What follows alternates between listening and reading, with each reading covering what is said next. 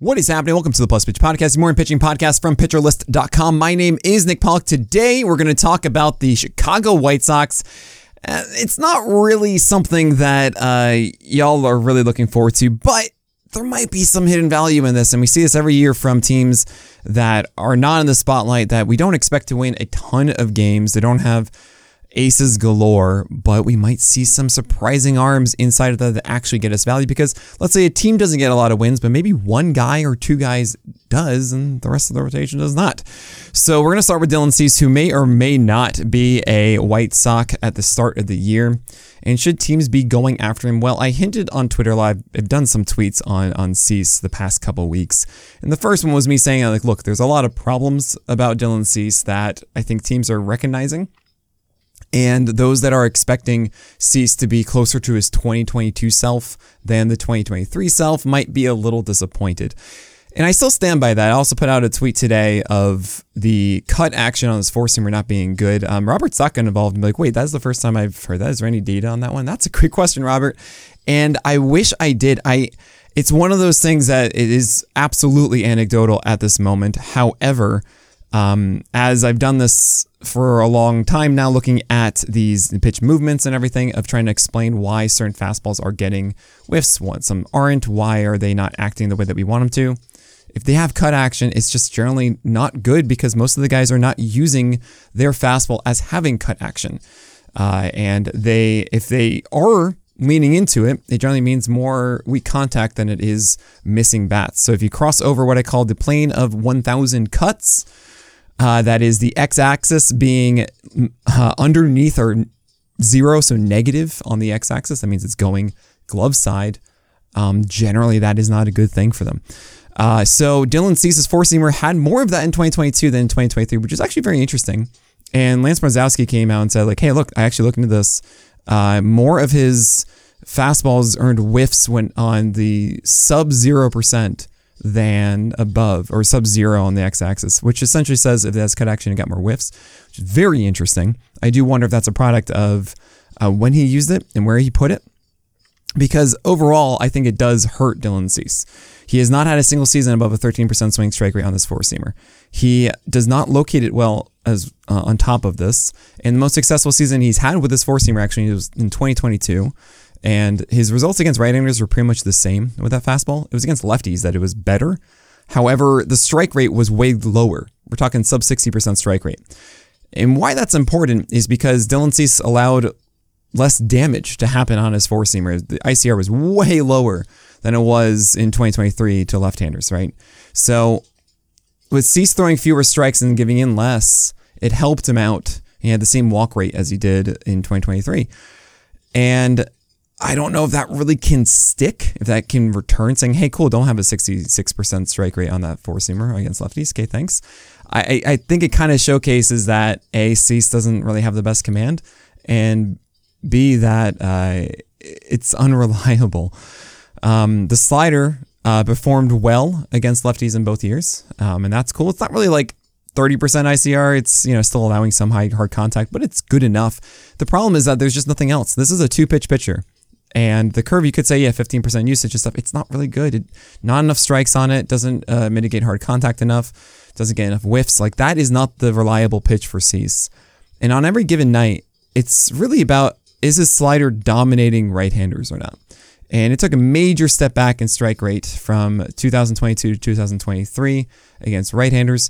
Fewer O-swing, fewer in the zone. And its ICR went through the roof. We're talking like elite stuff of 22% ICR in 2022 against right-handers. I mean, that was insane. Just how good he was at doing that. It jumped well above 40% in 2023, and with fewer strikes.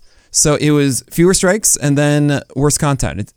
It's the opposite of both good things, right? So that's really worrisome to me. And as a pitcher that we've considered not a control freak, right? He is not one of those command artists that we believe every night is going to be able to execute exactly what he wants.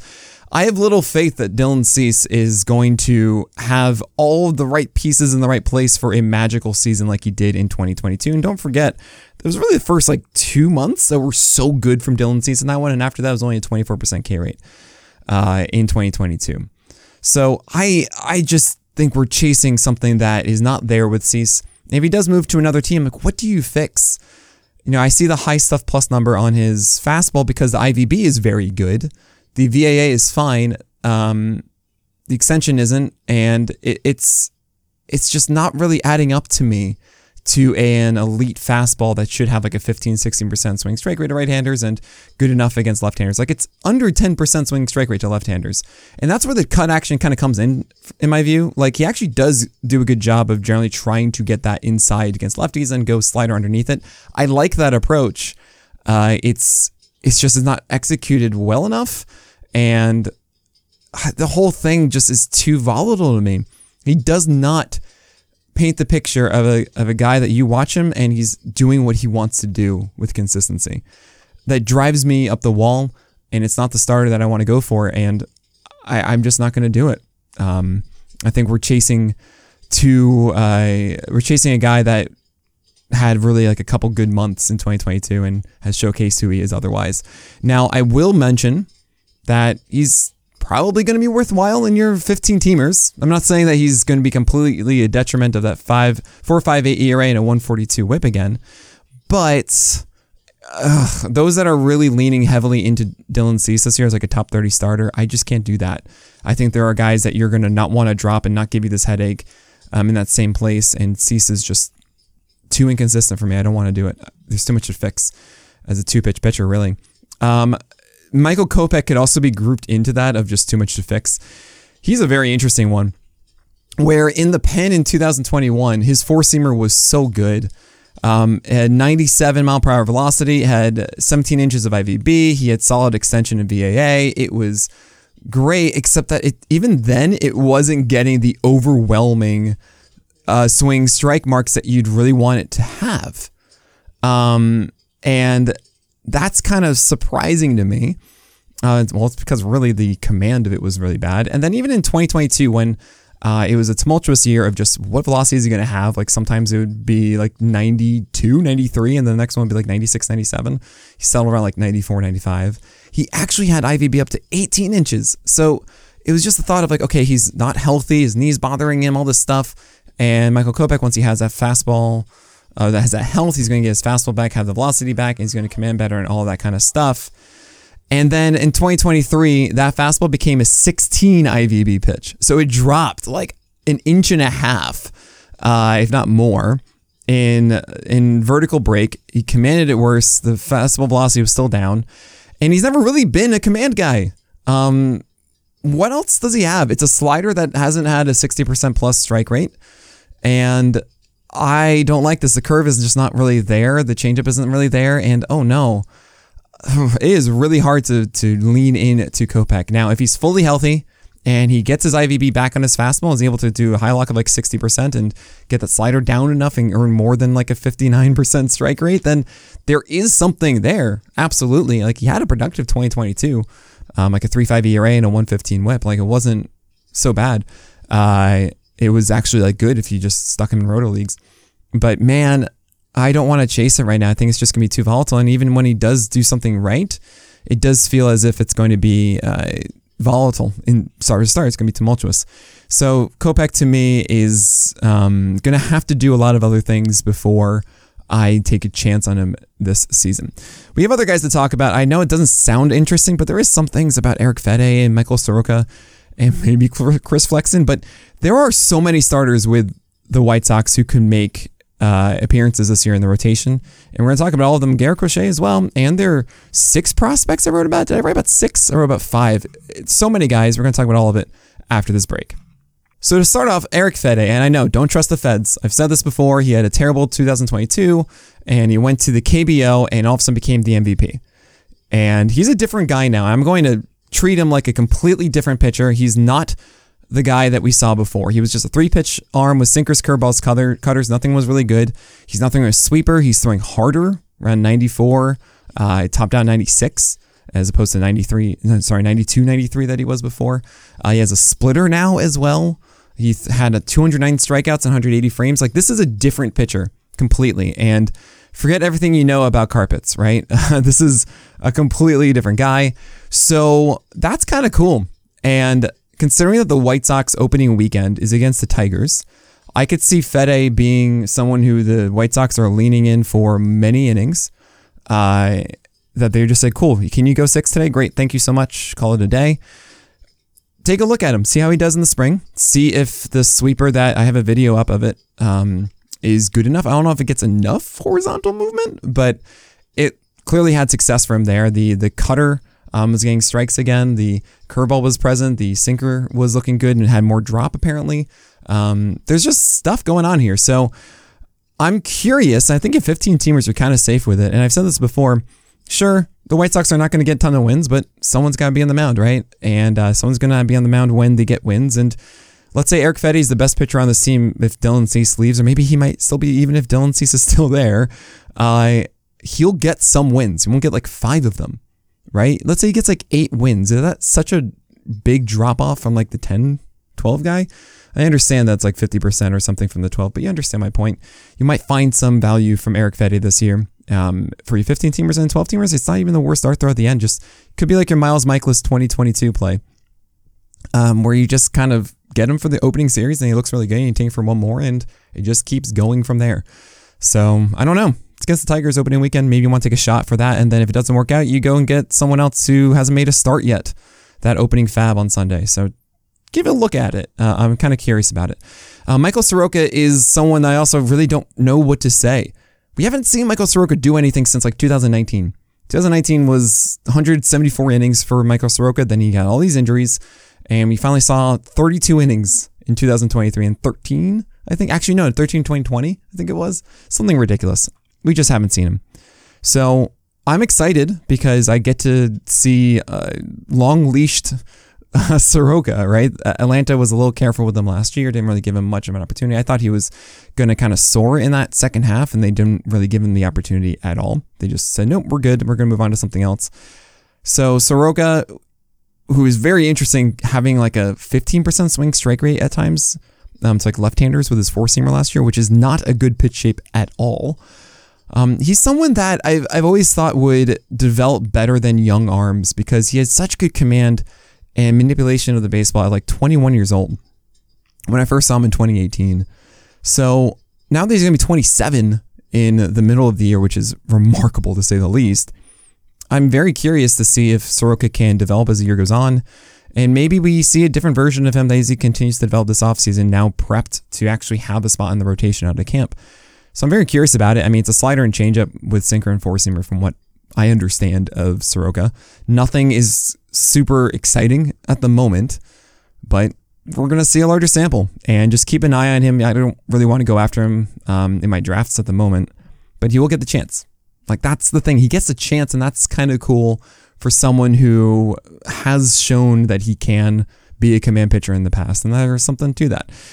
Chris Flexen, though, is likely going to be the number 5, and no, I don't want this. His four-seamer has cut action, and he keeps them away from both lefties and righters. So if you have cut action on your fastball, what I like? Go inside opposite-handed batters. He doesn't do that. Well, never mind.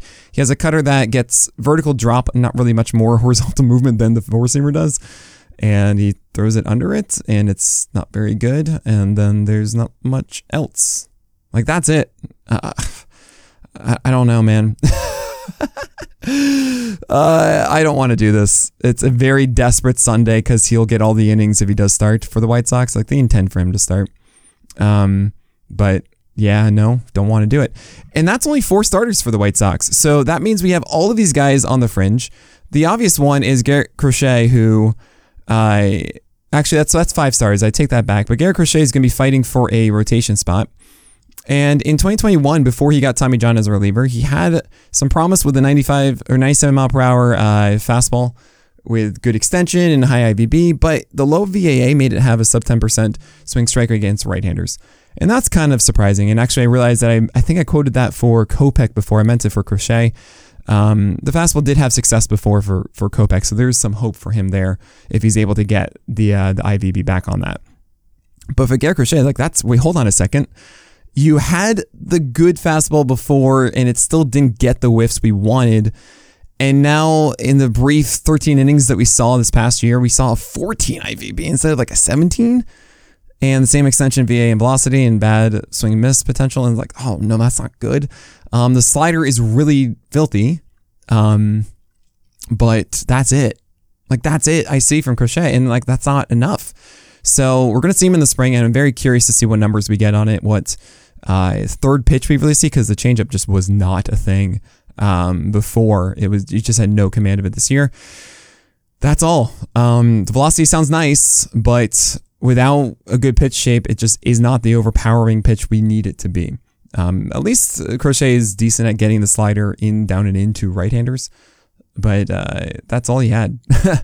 And that's just not enough. Tuki Desant might get some opportunities. I mean, it's a splitter and a curveball. Maybe on a given day, like he'll get like 6 strikeouts. The fastballs aren't good enough. The curveball isn't consistent enough. The splitter isn't consistent enough. Like, you don't want this life of Tuki Desant.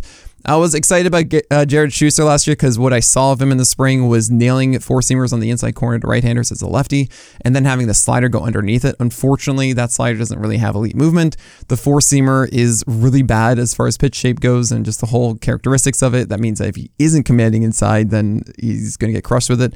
And the changeup is not really that great anymore, and just the whole command is just not good. So I'm not in on Schuster, especially without that 4-seamer looking like a overwhelming pitch. And now I know more about this stuff, and I can say that, and I understand it more. We get better every year.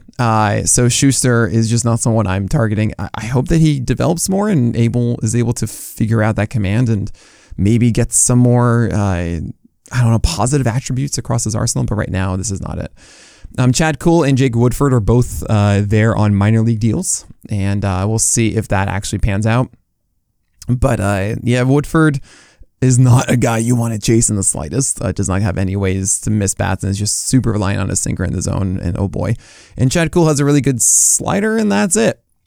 Really, everything else is super, super bad. So even with cores and all that stuff, but nope, don't want Chad Kuhl in the slightest. Now, prospects are interesting. There's Jake Eder, the guy that came over from the Marlins in the Jake Berger deal last year. I was surprised that Eder was given up, but Eder was someone in 2021 that was throwing a bit harder and was really, really exciting as far as like swing strike rates and strikeout rates, and really wasn't as good in the minors this past year. His slider looks legit, but the command is kind of questionable, and the 92-94 velocity isn't quite what they want out of Eder. Like, they think he can be much more than that. The White Sox, in my view, are going to see how things go in the spring, give him more innings, and wonder if, and see if like there's a good third pitch to rely on, if that fastball can return to what it used to be. With Sean Burke, he was actually last year.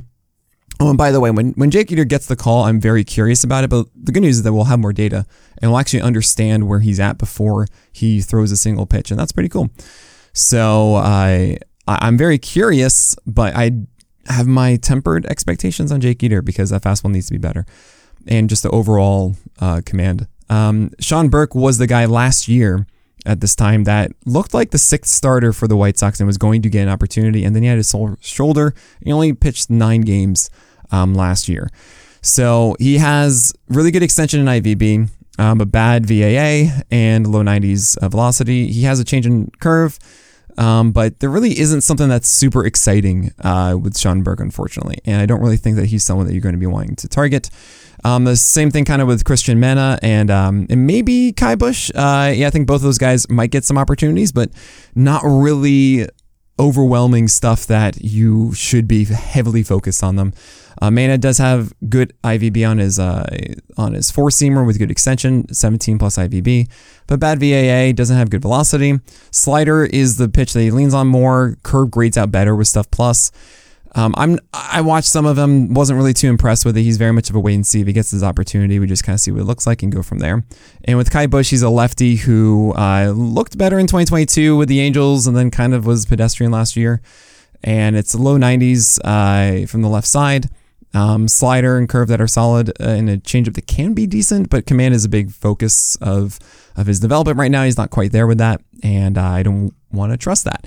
The one guy that everyone's going to be really talking about, though, is Nick Nastrini. I think more so than Eder. Eder is a bigger name, I think, in some ways, but Nastrini is the one that actually I think is going to get the first chance to really impress. Like, if I imagine he's going to be doing well. They could bring up someone else like Mena or earlier on, but Nastrini is the one that's really going to get our attention. And he came over in the Lance Lynn and Joe Kelly deal with the Dodgers last year. Four seamers, low to mid 90s, around like 94 with good IVB, good or decent enough VAA. But he has a slider and a change that tunnel well off them, both grade out well. He also has a curve. He had a 30% strikeout rate last year. The only question is, of course, walks. It's about 11 to 12% last year across AA, AAA, and 115 innings. The concern I have, of course, is that command. And there is an element of deception of how it comes out. It's a little bit of a higher VA than I would like. It's not like the super low angle. That it might be why he's squeezing more out of his pitches than we kind of expect, especially at that non-elite velocity. So I'm a little tepid on Nastrini because I don't really expect that he's going to prevent walks and be efficient enough on a underperforming team for me to really be that excited. But I'm curious, and I'm very excited to see how his AAA numbers look this year before he gets the call. And obviously when he gets the opportunity, we will pay attention to that one. But that is it for today with the Chicago White Sox. I wish I had better news for you guys. I know that it has been so rough for White Sox fans as of late, and I want to give you all of my sympathy. But that is it for today. So consider getting PL Pro Lifetime. It is open just for a little bit longer, and I think we're going to close it after the launch of PLX. In addition, we have PitchCon coming next week. That is on Wednesday, January 24th through 28th. So go check out pitchlist.com/PitchCon. We'll have the sign-up form for prizes, which are absolutely free. You do not have to donate to the cause of LAS to be eligible to win. We'll have that sign-up form likely next Monday. So that is the 22nd. So you can get in. You can also make contributions now at pitchlist.com/PitchCon, as our goal is to raise $10,000 to combat ALS. All right, that is it for today. My name is Nick Pollock, and may your BABIPs be low and your strikeouts high.